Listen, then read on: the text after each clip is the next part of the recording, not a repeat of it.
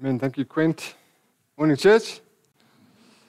It's great to be preaching today. I just want to welcome everyone online and everyone in the room this morning. And if maybe you're new here, you haven't been paying attention, we've been going through the book of Mark, and we're just systematically working our way through it, taking a quick break for Easter next week. And we've just been learning some amazing things about the life and ministry of Jesus, and who he is and how he's come to change just the way the religious systems work and turn us from legalistic religion to the gospel. And that's actually what we're looking at today. So if you have a Bible, you can, we'll read it together a bit later, but if you can turn to Mark, the end of Mark chapter 2, we'll be looking there just now. But in reflection, over the last year, one of the things that's really amused me at times is the kind of lockdown laws that we've had in place and how they've been quite inconsistent. Like, we can do that, but not this. Like, we're not allowed to do that, but if we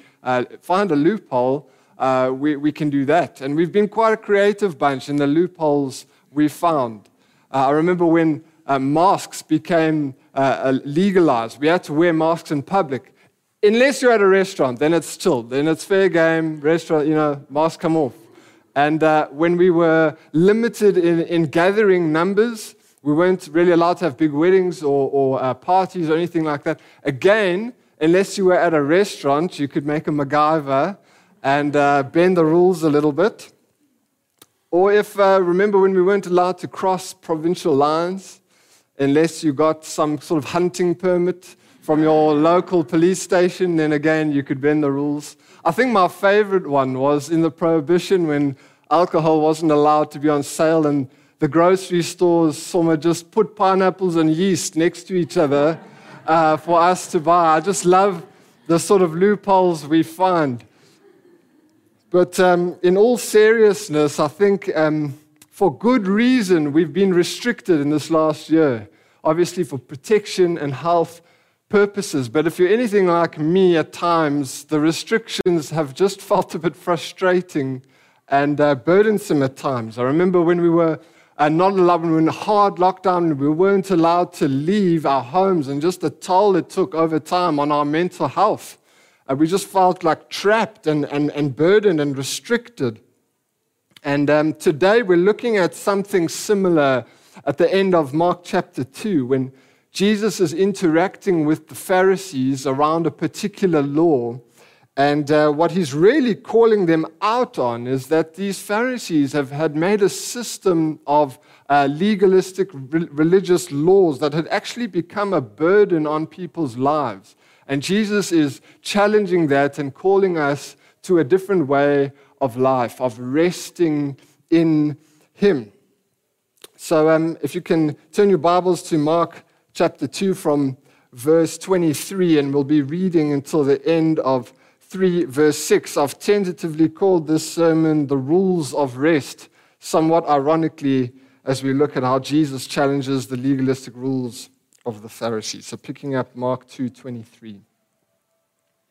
On the Sabbath, he was going through the grain fields, and his disciples began to make their way, picking some heads of grain.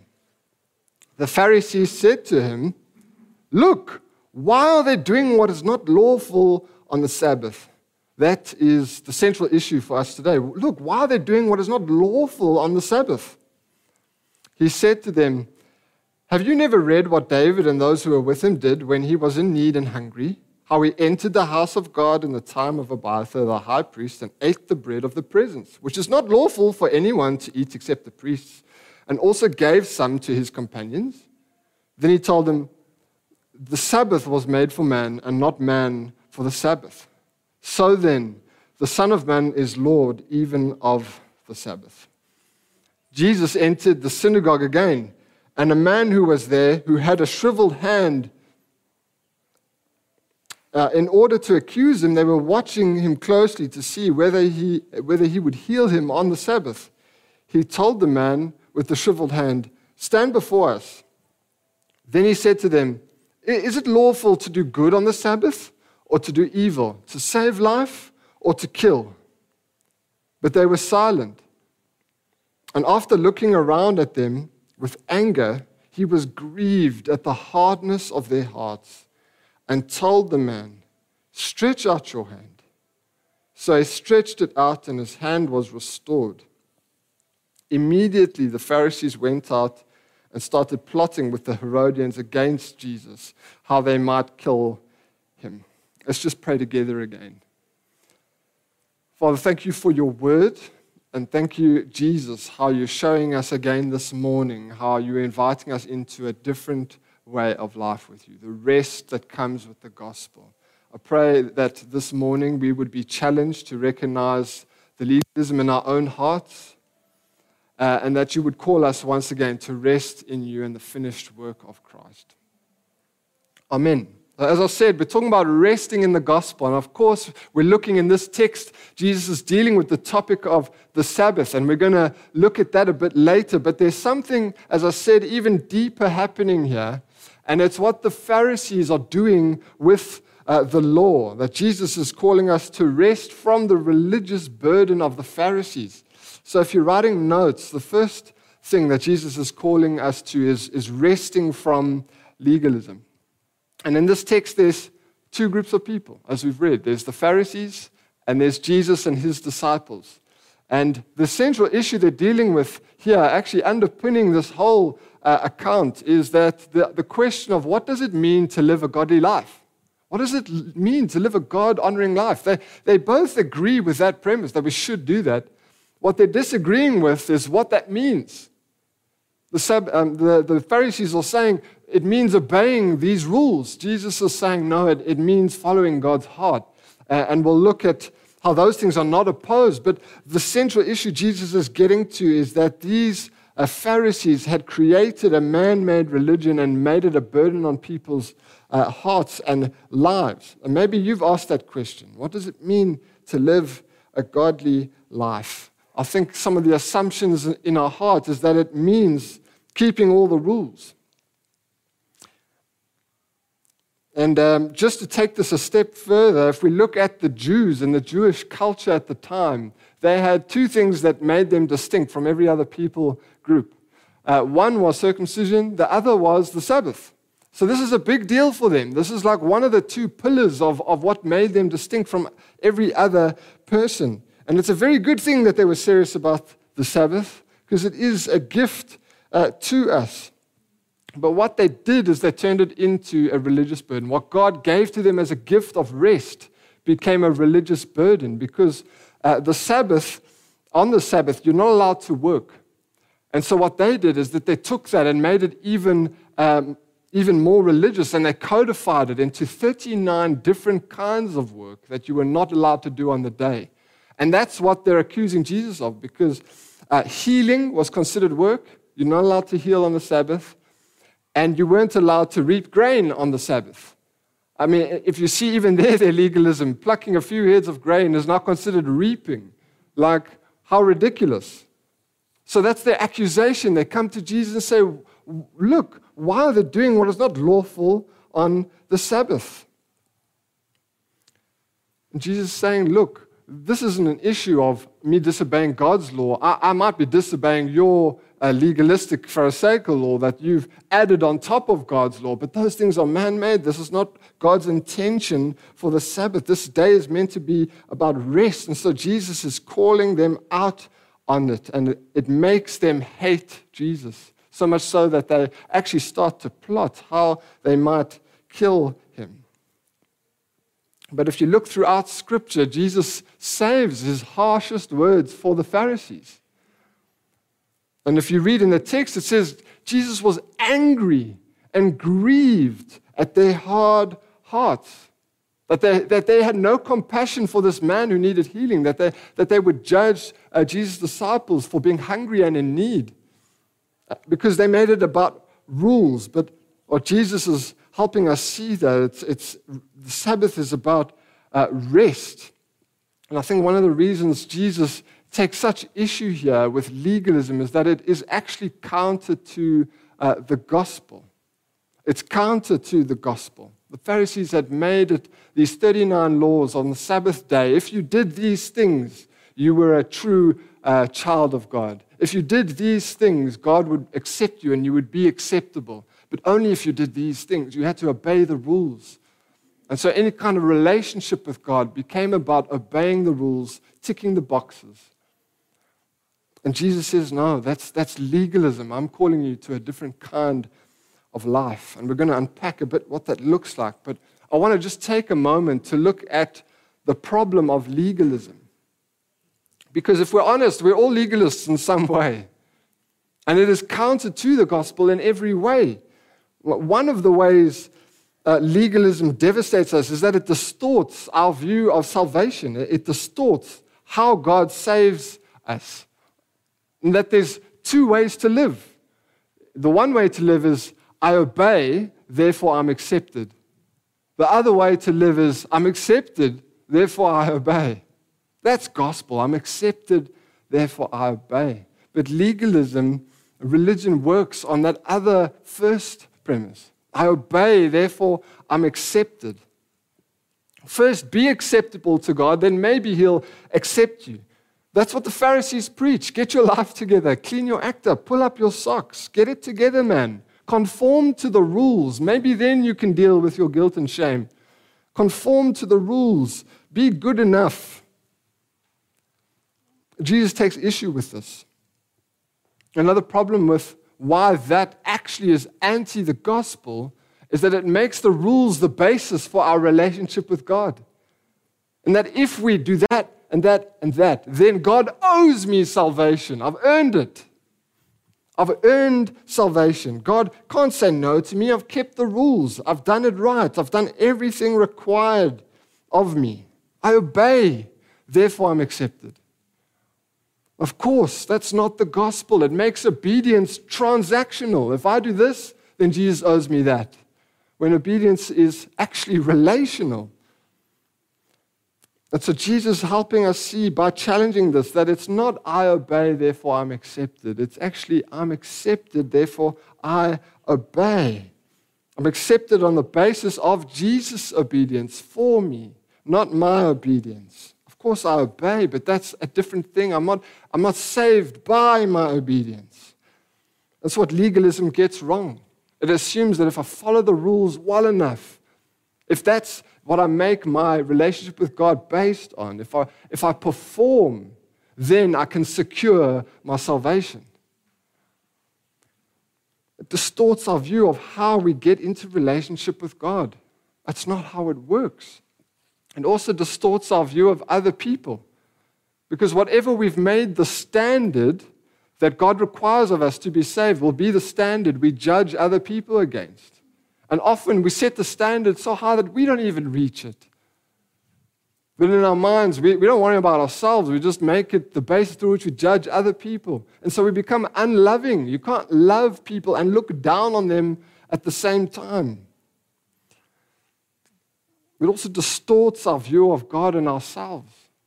This whole thing of legalism and earning grace, it misses the mark because it says that I can lower God. That's how it has to work. I have to lower God to a certain standard so that I might be able to reach it. So we're lowering the standard of God's holiness and inflating the view of our own holiness that we might actually be able to be good enough to make it in. I think if we're honest, every one of us knows we're not perfect. Every one of us knows we could never reach that mark. We'll never be good enough. Our life, and just to put this in there, Christianity isn't based on the scales. If the good works of our life just outweigh the bad works, that's not the gospel. The gospel is perfection or nothing. We all know, Romans 3:23 says, everyone has fallen short. We need something else. Our good works are not going to cut it. Legalism forgets that. It says that, no, I can achieve God. But to do that logically means we have to just keep lowering the holiness of God until we're good enough to make it through. And that's not the gospel. The gospel says that without Jesus being our righteousness, we actually have no hope because we'll never be good enough in our own strength. But when we trust in Him, He takes our sin from us and gives us His gift of righteousness. We call it imputed righteousness. That's the great exchange. He takes our sin, gives us His righteousness, and makes us good enough for God. That's how salvation works. It's not by works. It's not by effort. Legalism just completely distorts our view of God's holiness and our own ability.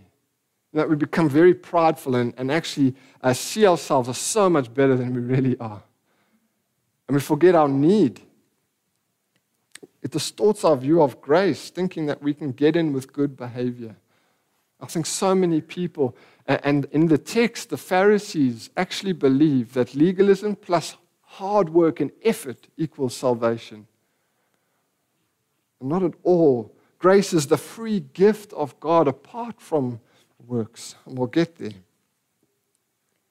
Yesterday we had a church hike, and it was a great time of I think hike is optimistic. It was a nice walk, leisurely walk.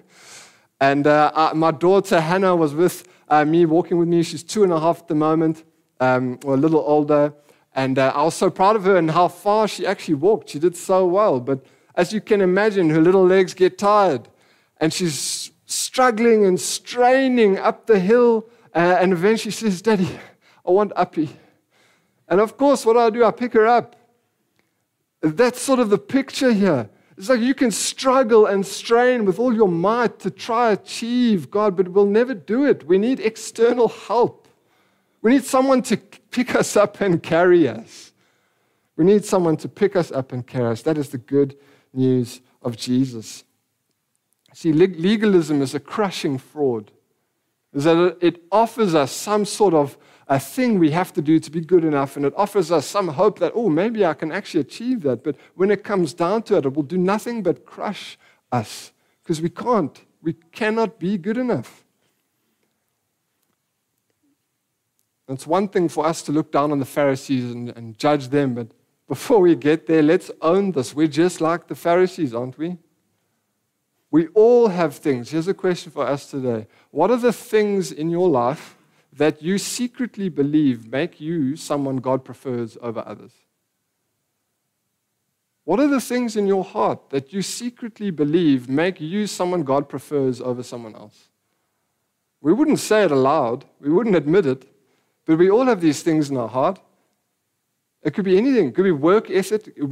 It could be how we raise our kids. It could be how well we cared for the oppressed. It could be how much we give. It could be just how kind we are. It could be how much we're there for people. It could be how much, even religious things, how much we read our Bible more than everyone else. Like all of these things are functional saviors. We talk about functional righteousness. It's like we look to it to be our righteousness, our reason for being acceptable to God. But of course, nothing but Jesus is our true righteousness. We're just like the Pharisees. We rely on legalism to secure the love of God. And it will never deliver. And so Jesus, in His kindness, challenges the Pharisees and actually again and again and again confronts their legalism in the Scriptures because it's counter the gospel. And it is crushing on people. And he takes issue with that. He will not have legalism compete with the gospel. He's come to give us rest in Him, not to burden us with another way of life or laws. So Jesus is calling us to rest from legalism. If you're writing notes again, second point is, as we rest from legalism, He's calling us to rest in Him, resting in Jesus. Matthew 11:28-30 puts this so beautifully for us. It says this: "Come to me, all of you who are weary and burdened, and I will give you rest. Take up my yoke and learn from me, because I am lowly and humble in heart, and you will find rest for your souls. For my yoke is easy and my burden is light." You read that passage, Matthew 11:28-30, you'll see that the context is, it's the legalistic burden of the Pharisees, and it's exactly what Jesus is speaking out against. He says, no, that burden is not what I want for you. Come to me. My burden is light. I want to give you rest from the oppressive and weary burden of legalism. That idea of a yoke came from the olden times where they would train cattle how to tread grain. And there would be a sort of post in the middle and a big sort of bar that would go on top of the cattle's back. And they just walk in circles, training them how to tread grain. And how it would work is that you'd have an old, experienced, trained cattle bearing the weight of the pole on their back, and the young guy getting trained up. Just lightly, the yoke would be on him. Just as the older guy bared the weight of that bar, this would just train him. It would be light, so he'd walk around and learn learn the ropes, learn how it goes. And that is the picture Jesus is giving us. He bears the weight. He bears the weight for us. Our burden is light. Our yoke is easy as we follow him, as we walk with him. He's the one bearing the weight. What he wants for us is rest for our souls. Again, church hike. I've got Hannah on my shoulders. I'm walking for a K or two, and I could feel the weight. I take her off, and of course, all of a sudden, I feel like a new man. I can go for another 20 Ks or whatever. No, that's a lie. I couldn't do that.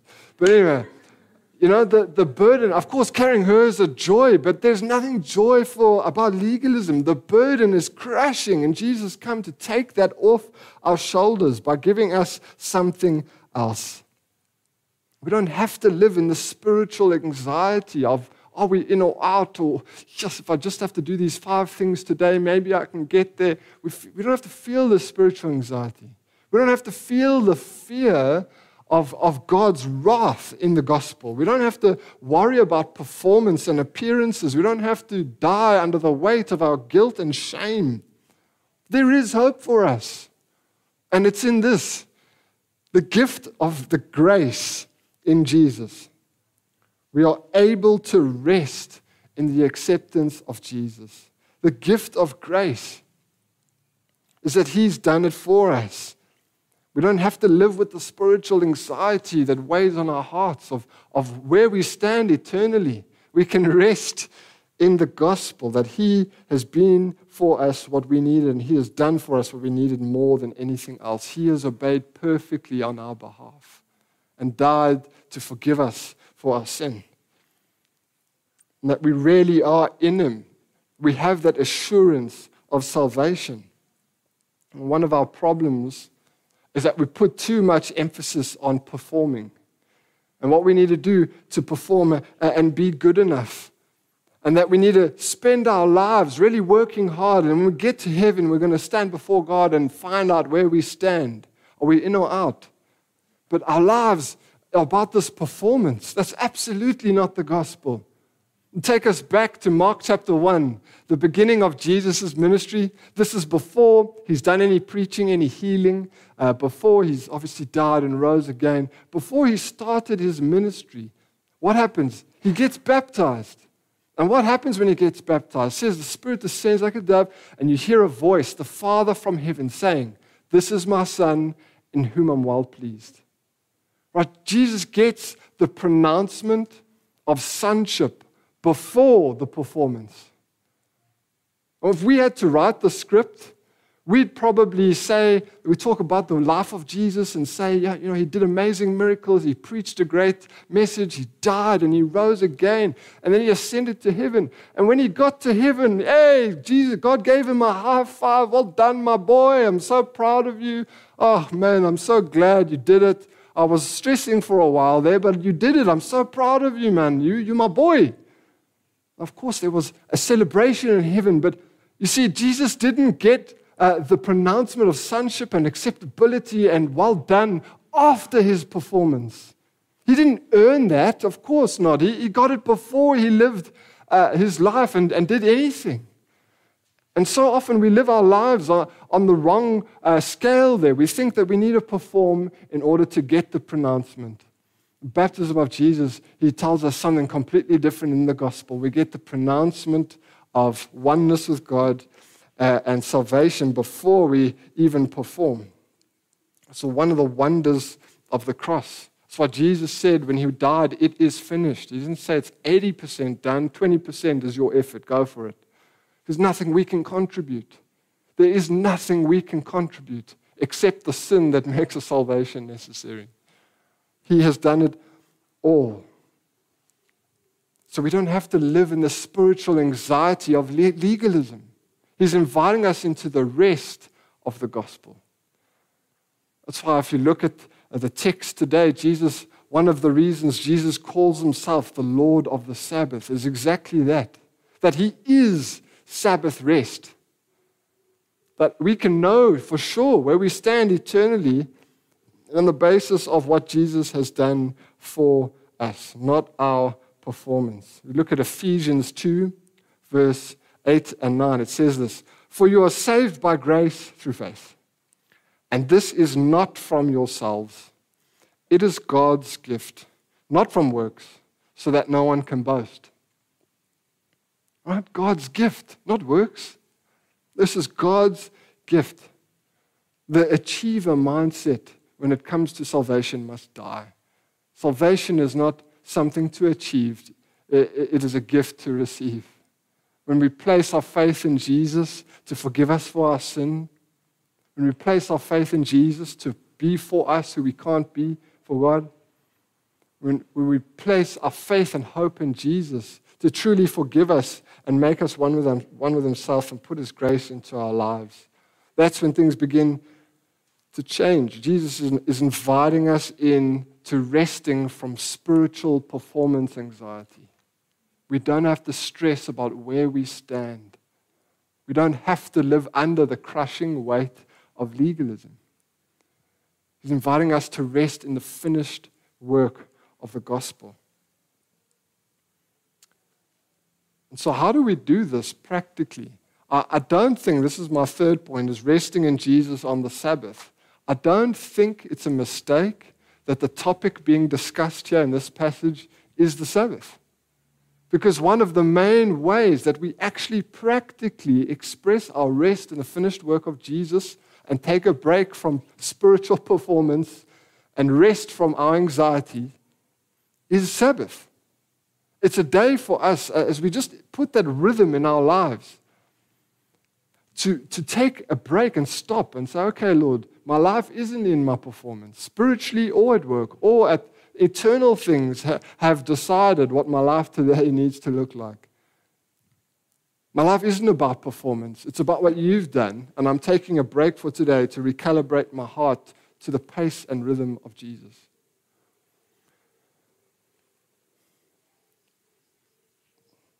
Jesus actually shows us this, as I said, by the two examples he gives here. The Pharisees are angry at Jesus for breaking the law, and he redefines the Sabbath in what he says.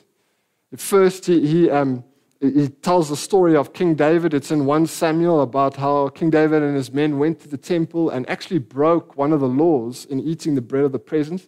And Jesus actually says, you know what, if you understand God's heart and his heart to provide for your need, you'd actually reinterpret that verse and that passage a bit differently, Pharisees.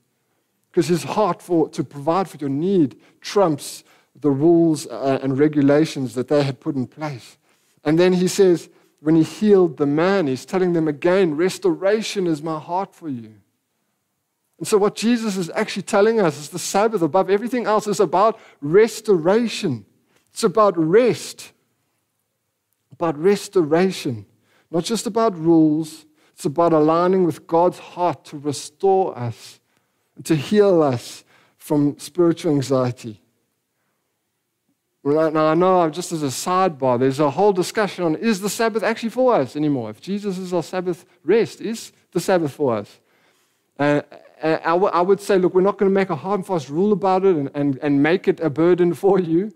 It's meant to be life-giving, but I would argue pretty strongly, I think it is. I think how it looks is something we have to figure out, but I think it is. I mean, which one of the other 10 commandments are we going to cancel? Is murder now okay? No, of course not. There's things God have put in place for us to protect us and actually to keep us healthy in Him. Like, don't covet, don't have any other gods before me. Sabbath, like, these are important blocks that He's put in place for our flourishing. Now, even if you don't think it's a binding command, it's a good practice to do, because our hearts will default towards anxiety. Our hearts will default towards performance. The good news of Jesus is that He's changing the game here in finishing and doing it all for us. He's saying, no, you can take a step back. You can rest in the gospel. It's in the busyness and brokenness of life. We need God to minister to us in His presence. And one of the ways we do that is just by keeping to the rhythm of the Sabbath, as we lean into Him on that day, as we stop working, as we rest, as we worship, as we do things that increase our joy in God. Just one of those things there. Sabbath literally means to cease, to stop. It is about stopping working. And I think someone said, if you can't take a break from work, if you can't take a nap, heaven's going to really irritate you. And I love that. I love that because, we pray, God, your kingdom come. What we're saying is like how life is in heaven, Lord. Because that's the way it should be. That's the best thing for us. That's how you design life. That's how we're going to flourish. Like, heaven's going to be amazing. It's going to be perfect. We're going to be living our best lives then. How it is there, God, help us live more like that today. And I think the Sabbath is a day. I know we have stresses and pressures in life. And of course, work is a gift. Work is a gift. We're going to be working in heaven. But here's the thing, we're not going to be working in heaven like we work here. We're not going to be working anxiously. We're not going to be working frantically. We're not going to be working in fear. Work's not going to be a burden, it's going to be a gift. One of the ways we flip that around, one of the ways we enter into the rest of Jesus in this new life He's given us is just this rhythm of Sabbath. It's so helpful to recalibrate our lives to the pace and heart of Jesus in the gospel. The Sabbath is a gift to us to recalibrate our lives to the pace and heart of Jesus in the gospel. In a world that lives in restlessness, Jesus is inviting us into restfulness. I actually find that we'd be more fruitful in our work when we're working as He intended. So stopping and resting and worshiping, just that we put this rhythm in our life. Jesus is inviting us into this gospel Sabbath rest. Resting from the burden of legalism, resting in the grace of Jesus, resting in the rhythm of the Sabbath.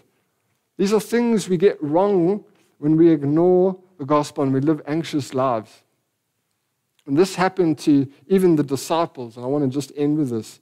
Mark chapter 6, Jesus' ministry is going crazy. We'll get there in a couple of months' time, and things are happening, and the disciples are busy and attending to everyone's needs, and Jesus, the good, kind Lord that He is, notices this. And it says, Mark 6:31, and He said to them, "Come away by yourselves to a desolate place and rest a while."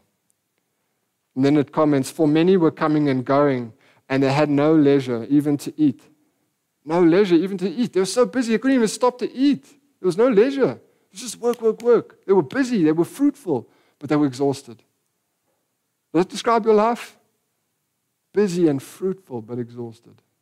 I think so often that's what we run towards. That's not the heart of Jesus for us, and it's not the gospel. And I think that today, I just want to, by way of application as we land this plane, like for those of you who maybe have realized and your heart, as Jesus just helped you see a legalism in your own life, as I have, as I've been prepping this, it's actually an unbelief in the gospel. And that He would help us once again rest in the finished work of Jesus and trust in Him with all our hearts. Maybe if you're becoming Christian, even in this moment, that again, God would flip a switch in your heart and you'd help you just take that step of faith to rest. Yes, He's called us to obedience, and that's a joyful thing. But you'll never achieve His salvation through obedience. It's not obey to be accepted. It's you are accepted in the gospel by placing faith in Jesus. Therefore, He gives us the power of His Spirit to obey. It's a completely different life. I think just as we pray together now, those of us who are exhausted and maybe disillusioned, maybe heading towards burnout, there is a gift of rest in Jesus unlike anything else, and his call and invitation, come to me and receive my rest, for my burden is light. Maybe we just have a time to receive that now as we respond. We're going to respond. Quint's going to lead us in communion, and we respond by singing. I just want to spend some time in prayer and reflection. And just as we pray, I want to invite you just to reflect a bit on your life and where you're at. Legalism, anxiousness, spiritual performance anxiety, where are you at? And how might we trust more in the gospel and finished work of Jesus? So let's pray together. Father, thank you for the gospel. Thank you, Jesus, that you are such a fierce God and lion in confronting legalism. You hate how it destroys us. You hate how it turns us in on obedience as a mechanism to achieve you. You hate how it puts burden on us. You're not a God of burden. You're a God of delight. You're a God of joy. You're a God of true freedom. We know that freedom isn't having absolutely no restrictions. It's putting your burden on ourselves because it's light and it's joy-giving, it's life-giving. Your yoke is easy, Jesus. And we pray that even in this moment, you would take the weight of legalism off our shoulders again, thinking we can earn you and help us rest in Jesus. I just pray, Lord, that those of us in this room heading towards the tiredness, even though it's early in the year and we might feel this in increasing measure later on, that you would help us again put the rhythm of Sabbath in place to ensure our rest in you. We pray, Jesus, also for just a supernatural presence of rest in our lives in this moment and when we come to you for that rest that you love to give us. Let's thank you for just the words of Matthew 11:28 and Isaiah 55 that just give us your invitation. You say, come to me, come and eat, come and drink, have your full, come and rest. I pray, Lord, that just as we respond to you now, that you'd help us do that. I pray for those of us crossing the line of faith or re-putting our faith and trust in Jesus, that you would just help us trust in you more fully. That the finished work of the gospel is what we need. We need you to do for us what we could not do for ourselves. Your death, your resurrection is all our hope. We know that we'll never be good enough. And thank you, Jesus, that you came to save us, that you came to seek and save the lost. And we put ourselves in your hands and in your care and in your rest again this morning.